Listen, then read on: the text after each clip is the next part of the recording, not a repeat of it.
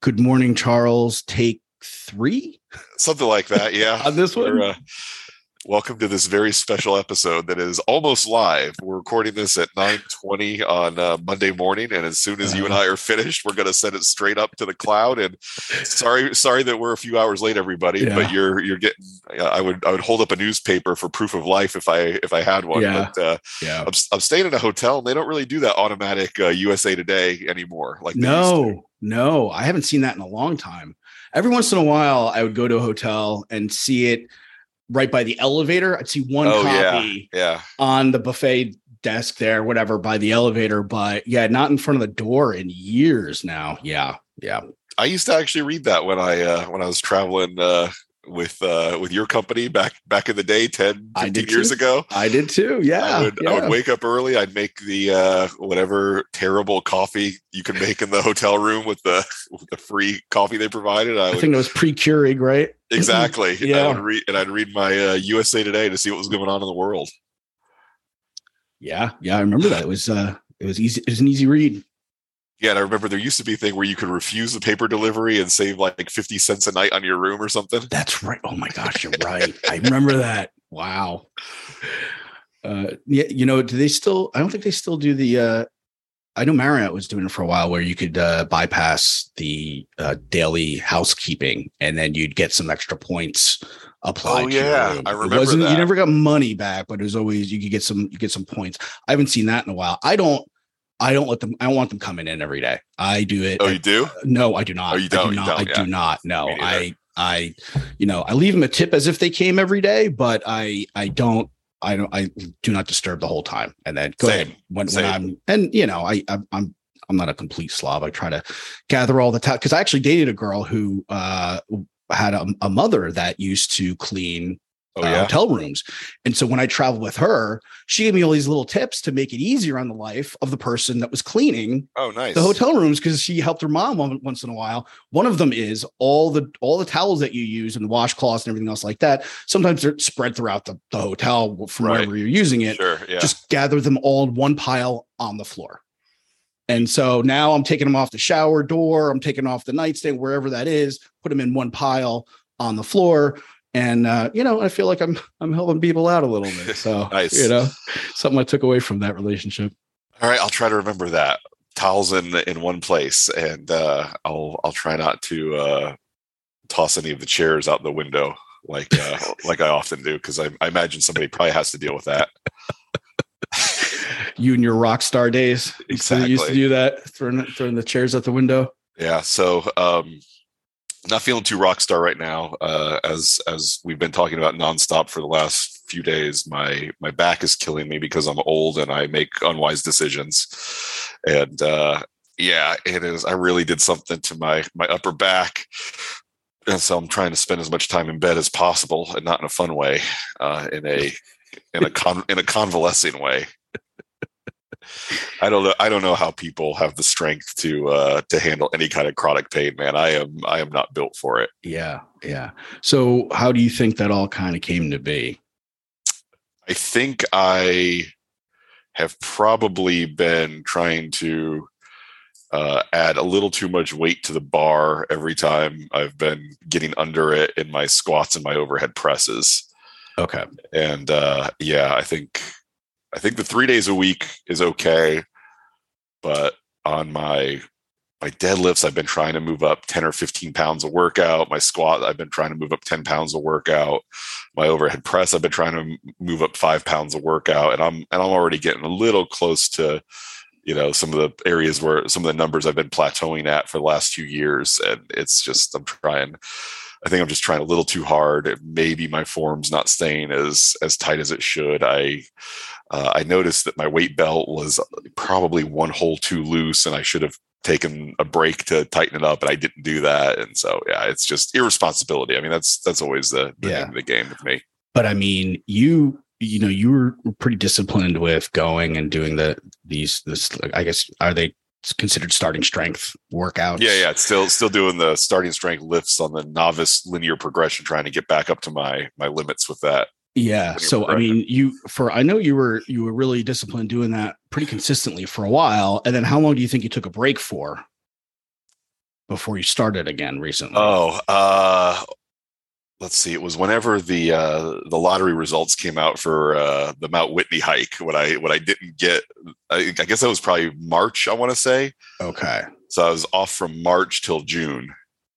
Okay. And you were still doing that type of lifting up till March.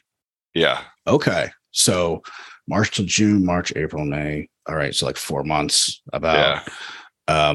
And then so do you feel like you went too fast, too soon, too much weight too soon? Because yeah, I mean, I think so. I mean, this is what, just the second week you've been doing this? Yeah, it was week number 2 is where and you I went right in trouble. like 3 days a week for a little for. Yeah, I mean the 3 days a week's not the problem. If I started light enough and I took small enough bumps every workout, I should have been with much lighter weight than I was. So I'm trying to decide right now, would it be in my interest to, even with my back hurt the way that it is right now, it's better at night than it is when I first wake up in the morning. Would it be a good idea to go into the gym and just do an empty bar workout with all of my 3 or 4 exercises that I'm doing, and just do it with the empty bar to sort of give my back a little bit of work to do? Or am I better off just trying to stay in bed as much as I can? I don't know. I'm a fan of doing a little bit of movement if you can, even though you don't feel like it. I feel like if nothing else, do go for some long walks, so that at a minimum, so that you're moving things around, because your body is, that also helps your lymph drainage and all of the stuff that needs to be repaired, all the toxins and all the damaged parts of your cells that need repairing, that gets carried away from, in your blood and your lymph. And by moving, you're moving that around, you're helping things out. And that's always helped me when I'm sore. And then, with injury, it might not be bad, to actually go through those movements with a really light, like just maybe bar only, or maybe start out with no bar and just do the movements and see how that feels before you even add the bar, and as long as you can hold back and resist putting actual weight on there, and potentially, because it feels good. I'll just throw a couple 25s on here. No, I think I can I could dodge that for sure. Yeah. I mean, I get it, man. I get this. I mean, I think we're all the same way. I mean, once we get back in there, like, well, I'm here, I might as well, I feel good, I'm going to push the envelope a little bit, get a little impatient. That's sorry dealing with that. It's all right. I mean, it's part of the, I'm going to be 45 here in a few months, and you gotta, the lifestyle I live, I get to act younger than my age a lot. The fact that I live alone, I don't have any kids. I live in my camper and I travel all the time. I've got, one could say I have a little bit of a Peter Pan mindset, and that certainly applies to the way I discipline myself at the gym too, where I feel like, I spend most of the time feeling younger than I perceived 44 years old would feel like when I was a younger man. So, I mean, in a lot of ways, I'm in the best shape I've ever been in right now. And so it has me, 10 years ago, I weighed 40 plus pounds more than I weigh right now. And so I felt worse than I feel all the time. I was always tired. I was always uncomfortable in my skin, and that's gone away. So now I think I'm invincible. And that is, in fact, not the case. Well, it's a learning experience, right? You just got to figure out where you're at, and just fine tune it, and just be patient with yourself. That's the hard part for me is, it's like, okay, I'm trying to, I at 44 years old, I am trying to be stronger than I've ever been before. So naturally, my time in the gym isn't going to be just feely good, pleasant all the time. I'm going to have to deal with things being discomfort, and it's like, how do I know where to draw the line between, okay, this is a little uncomfortable, versus, okay, you're doing damage to yourself. Because trying to, get to a certain goal by my birthday, it's like stuff like this takes, a couple weeks out of the equation. And then that makes me want to push even harder when I do get back in the gym. And it's like, can't do it.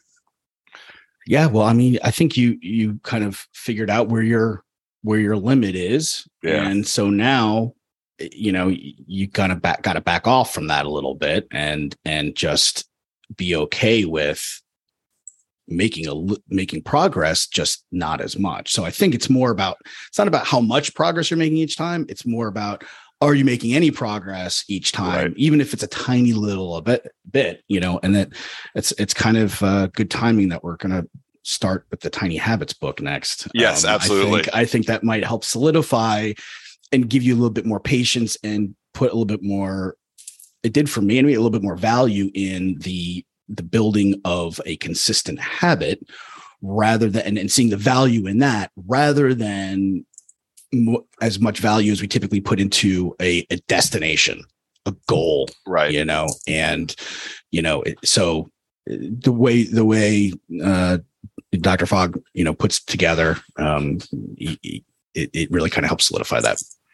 Yeah, I've done the math, and I really, if I was only adding 2.5 pounds to my lifts per workout instead of trying to do 5 or 10, if you could do 2.5 per workout and never injure yourself and never miss a week, then obviously that is much better long term than trying to do a bump that's too big and hurting yourself and having to sit out for a week and a half while you recover. Yeah, and any progress too, also in the gym, is not a linear progression. It's not a straight line going up diagonally. There is going to be ups and downs. So again, I think for me is, if you go in with that mindset and knowing, sometimes you're not going to be able to lift as much, and it's okay. This is normal. There's not anything wrong. There's nothing wrong with you.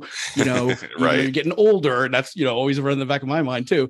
It's just this is just what is normal, and that goes a long way, having that mindset. And that kind of, I think it's a good segue into getting into section 5 here on self-doubt.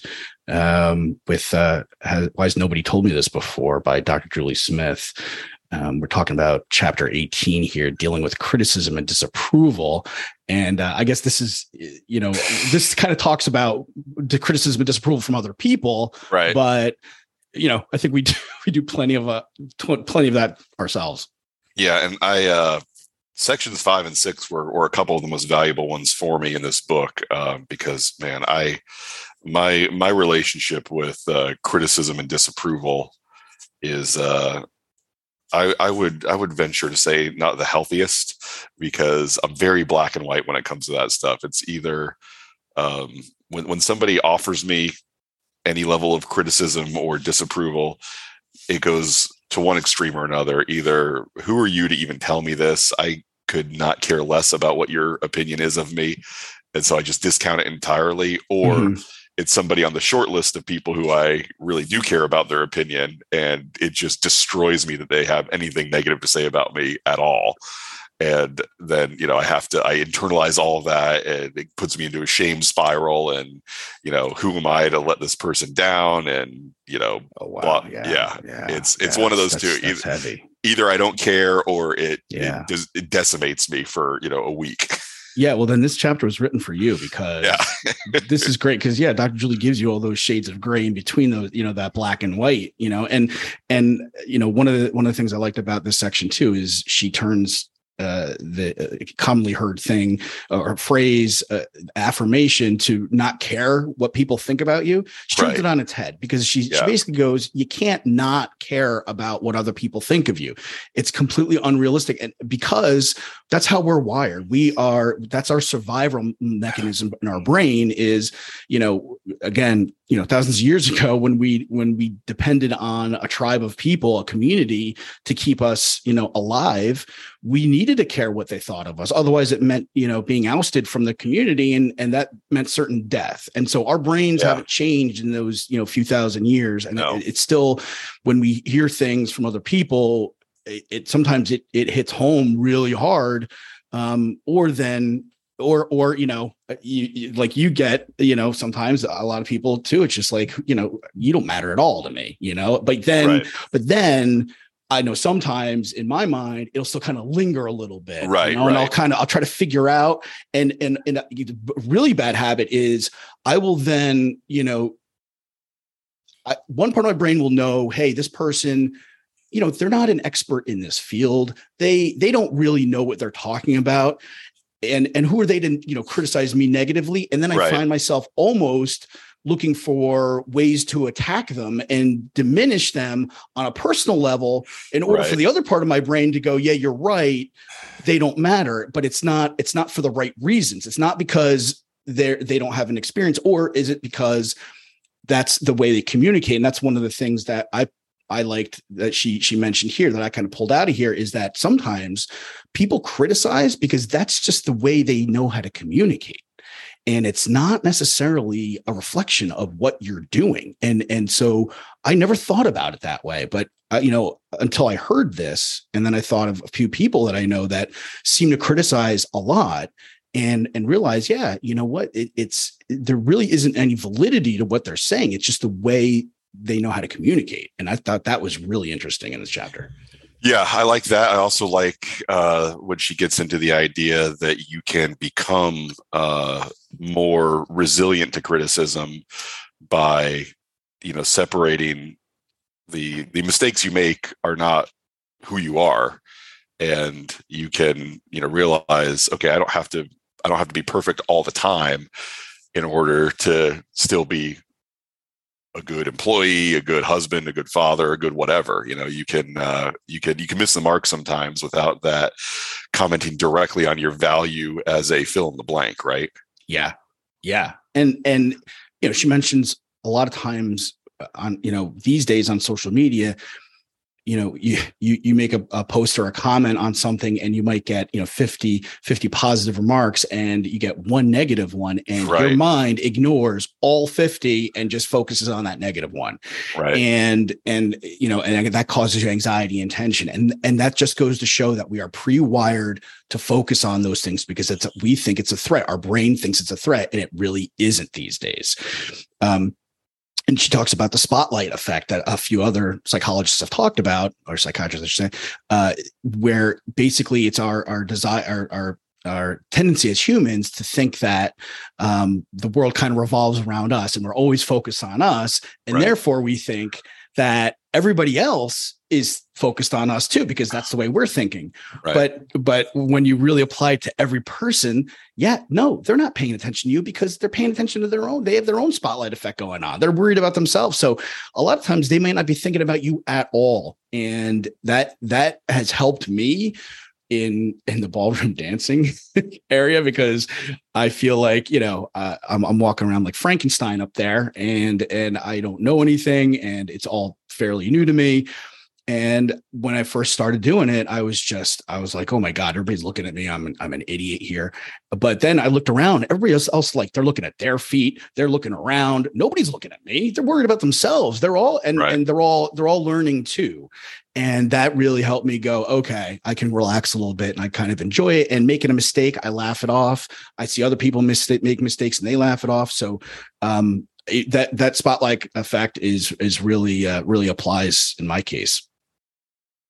Yeah, we talked about the gym being the same way too, where people are intimidated, go to the gym. You're worried that, you're going to use a machine wrong, or you're not going to, and everybody's going to notice and laugh at you. But that is just not the case. Nobody cares. Everybody's worried about their own workout. They're not looking for newbies to tease and make fun of. Yeah. I mean, part of the gray area she talks about here is we don't know everything is context is important is in context, right? And a lot of times when somebody criticizes us, we don't know the context. We don't know their life experience, and it may not be important at all. And so it really, their one person's idea is kind of wrapped up in their own experience, she says. And so our natural instinct is to take on criticism as a factual statement and think that says something about who we are, but it's not. And we start questioning our own self-worth. But you gotta be a little bit humble and go, I don't know what's going on with this person. Like you might make assumptions, which is kind of arrogant to think about it, right? I know exactly where they're coming from, what experience they've had, but you don't. Most of the time you don't. And so to make that assumption is almost arrogant. So get off your high horse and realize that the person criticizing you, might not know, and it's likewise, they don't know your context either. Right. And your experience or your intentions. Yeah, I think as humans, we often do want to trust the most urgent signal that we get, whether that's from our own emotions or from the criticism of another person. It's like whatever feels like it might be the most urgent, let's give that the attention. Because if it's true, oh no, what are we going to do? And so, we've got this, we're wired to look out for that risk and, assume that the biggest, potentially worst thing that is in front of us is the thing that we need to be focusing on and trusting and spending our time dealing with, when often, at least in the West, in modern times, that's just not the case. Yeah. And one of the keys to, I think, being able to do that, she talks about in the next chapter, is the key to building confidence is really, you can't build that confidence until it's not there. Right. In order to grow something like your confidence, you got to get out of that comfort zone. And she gives a couple of good examples of how to do that in this chapter, where you're not going to be completely overwhelmed by the challenge you put yourself into when you're out of your comfort zone. So that I liked this chapter too.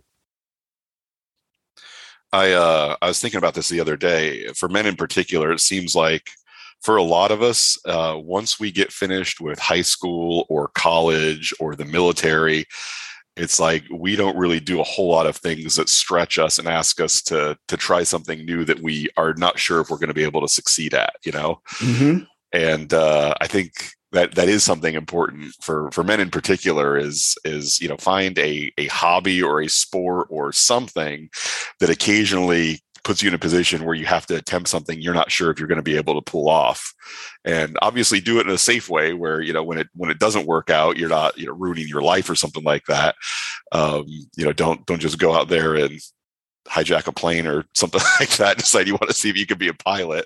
Yeah. But, definitely take on some things that can challenge what you're already good at and make you stretch a little bit, because the feeling of pulling off something new like that it does translate to other areas. I mean, you're a person that can learn new things, and you're a person that can pull off something that you haven't pulled off before. And that does help you on the next project or the next whatever you have to take on. Yeah. So what's interesting here is as you were talking about that, it kind of made me realize that when you're building confidence in that new area, you're not just building confidence in that new area, you're building confidence in yourself that you can take on new challenges as well. Exactly. So there's two things that are happening at the same time here. And one might be a little bit more obvious than the other. So, just as you said, you're going to build that confidence, and, courage is not confidence, right? So courage is being willing to do that thing, to take action, even in the face of fear, even when you're feeling a little bit fearful. And what's nice is here, she kind of, gives a good example of how to move forward with that. If for example, if you have a fear of being in social situations, and, ultimately the biggest thing that scares you is going to a party. She says, that's not where you start, right? Maybe you write out a couple other things, like maybe something that's similar to that. So maybe it's dinner with a few close friends. And then you write out something that's maybe even easier, such as, meeting a friend at a cafe. And what you do is you start where you feel a little bit out of your comfort zone, but not totally overwhelmed. And then you just repeat that over and over again until that becomes your comfort zone. So maybe that's going to dinner with a few friends. You just repeat that over and over again. Once you're in that comfort zone, then the next step is going to that party where you don't know anybody. And I thought that was a real nice way of going through that, giving the person some power and control, and going, okay, I don't need to. It's like where you get that. If you've heard of that exposure therapy, if you're afraid of spiders, someone just throw you in a room of spiders and put them on your face. Like that's what I think of. And this is a little bit more mild than that. Yeah, but it does. I mean, it does help. That was one of the things that Peterson talked about in his book, where we do have the choice of, you can either decide you want to help someone become stronger, or you want to make the world softer. And there's one of those that never works and one of them that always does. You can't make the world softer. All you can do is try to make people stronger. Yeah. And so, that's the only way to do that is to pull off small things that you're not sure you can do. And then that gives you the courage to try bigger things. All right. I just found out that this lovely hotel has checkout at 10 a.m. instead of 11, like a real hotel. What? So I know, I've never heard of a place, and they would not give me a late checkout when requested. So I've got about 10 more minutes. All right. And I think that's enough time to get through the rest of the section. But I've not stayed at a 10 a.m. hotel. Hotel. Never heard of a 10 a.m. I know, it's ridiculous. Unless it was like a private, like a non-chain, but even then it's 11. The Hilton, how's that possible at 10? I don't know. Yeah, so that's crazy. So we're wow. All right. Well, we're giving Hilton a minus for this experience right now. Yeah, if I wasn't already diamond or whatever with them, I would really I don't know. So wait a minute, you're diamond and they won't let you stay an hour? Well, I'm diamond, but when you buy the room on Priceline, your diamond status doesn't matter. Oh, I didn't know that. That's good to know. Oh, yeah. Wow. If you use Priceline and you get a way lower price than you would be able to get booking directly, then they have no use for you. They treat you like cattle. Oh, wow. So that goes right into chapter 20. You are not your mistakes. Exactly. Yeah. It's this is a hard chapter for me. At least it was the first time that I read it, where, I do have a little bit of this nice guy perfectionism where sure. I hold myself to the standard of everything. For me, it was, I've said before, it's not no more Mr. Nice Guy. It's no more Mr. Perfect Guy, because that is the thing that I shoot for. Is I've got to be perfect in all my interactions. I got to be perfect in mostly my social interactions. Those have to go perfectly. Otherwise I failed at the thing that I was trying to accomplish. And, being able to acknowledge those failures and be realistic about them and not be defined by them is certainly a challenge for me. And it does, one of the things she talks about is don't let that failure lead you to try to numb yourself and say, okay, it doesn't have to feel good. I'm just going to pretend like this doesn't bother me, blah, blah, blah. And then that just leads to repression and resentment, which again, we see so much overlap between this book and some of the other ones that we've looked at, where these bad behaviors of you trying to soothe yourself that's not actually addressing your problems, they only lead you to build up pressure that's going to explode at some point down the road. Yeah. And the other side of this too is what happens to me is I have perfectionist tendencies, and I end up talking myself out of doing something, and I end up not doing anything because I feel like it's not going to come out perfect, or it's not going to be exactly the way I want it. Right. And so I fail in advance. And so because of my perfectionist tendencies. So that's the other side of the coin. So, and she does talk about that in this chapter as well. Yeah, there could be some of those on my part where it's like, okay, if I don't feel like I've got the time and space to prepare for whatever this thing is that I want to do, if I can't sufficiently prepare for it, I'll just say I'm not going to do it at all, because why try and fail when you could just skip it and say, it's not for me. Yeah, that's true. Yeah. I guess, I don't know if that happened a couple of times when we went out dancing at some of the, at some absolutely. of the ballroom clubs. And I know a couple of ladies try to help kind of guide you a little bit. And I don't think we're as helpful as they sold themselves to be. And I've been in that situation too. And I'm just like, I never told you I could dance this dance, and then, so I know how you feel with that. Yeah, and that's the one of the mistakes that we often make is the idea that if you feel badly enough about your imperfections, that will be the thing that spurs and motivates you to change. And her last chapter in this section is about, no, you don't get better at anything by hating yourself enough at how bad you currently are. Yeah, that's not going to get you motivated to do anything. Which is difficult because, you do have this, I think as a culture, we have that idea that, if I decide I weigh too much or I'm not in good enough shape. If I just hate myself enough, that'll motivate me to make the changes I need to make. And it's like, no, that's never the thing that works. Yeah, no. I mean, is that how you would talk to a pet or a friend? Right. Like, damn, you're fat. Get in the gym. Like, you Right. think, would you ever dare, like, wow, you are so lazy. Why don't you, like, that level of criticism? I mean, all it's going to do is end your relationship. Like, it's not, I mean, so to talk to yourself like that. And she talks about, I don't know if it was this chapter or a little bit later on, but you need to be your coach, your own coach. Right. So if you were coaching yourself, how would you talk, how would you talk to yourself? If or what would that person look like talking to you? What would those words coming out of their mouths, what would that sound like in your ideal situation? That's the way you need to talk to yourself.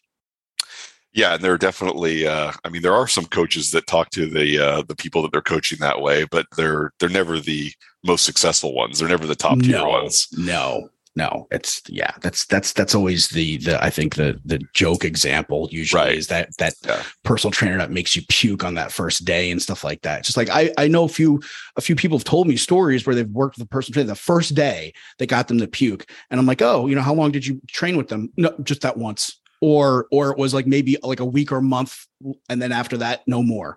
Well, they're going about it, the wrong way, I think. So you don't get someone to do new things by making them feel bad. That never works. I had that exact experience with a personal trainer in the Orlando area. There used to be, Orlando had a dinner theater.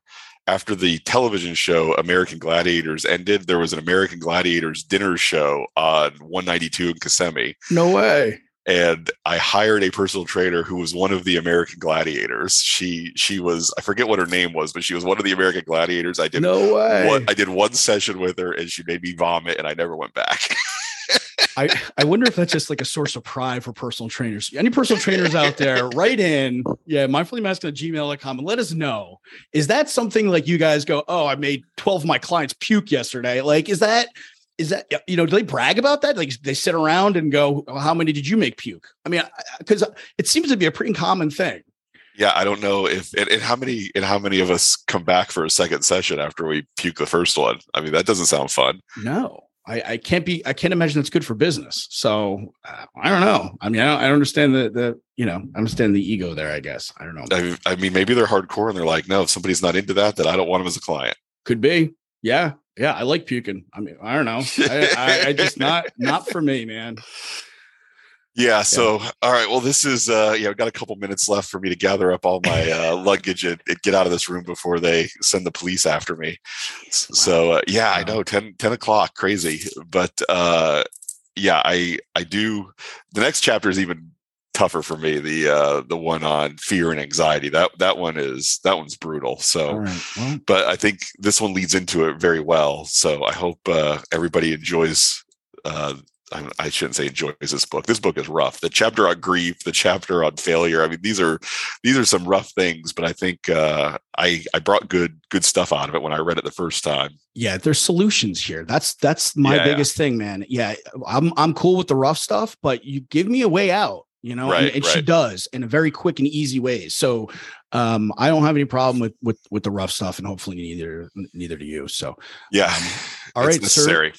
Let's let you check out of there, and then get back in touch with me when you're ready to go for the next one. Absolutely, we'll do. All right, man. I'll talk to you later. Bye. Bye.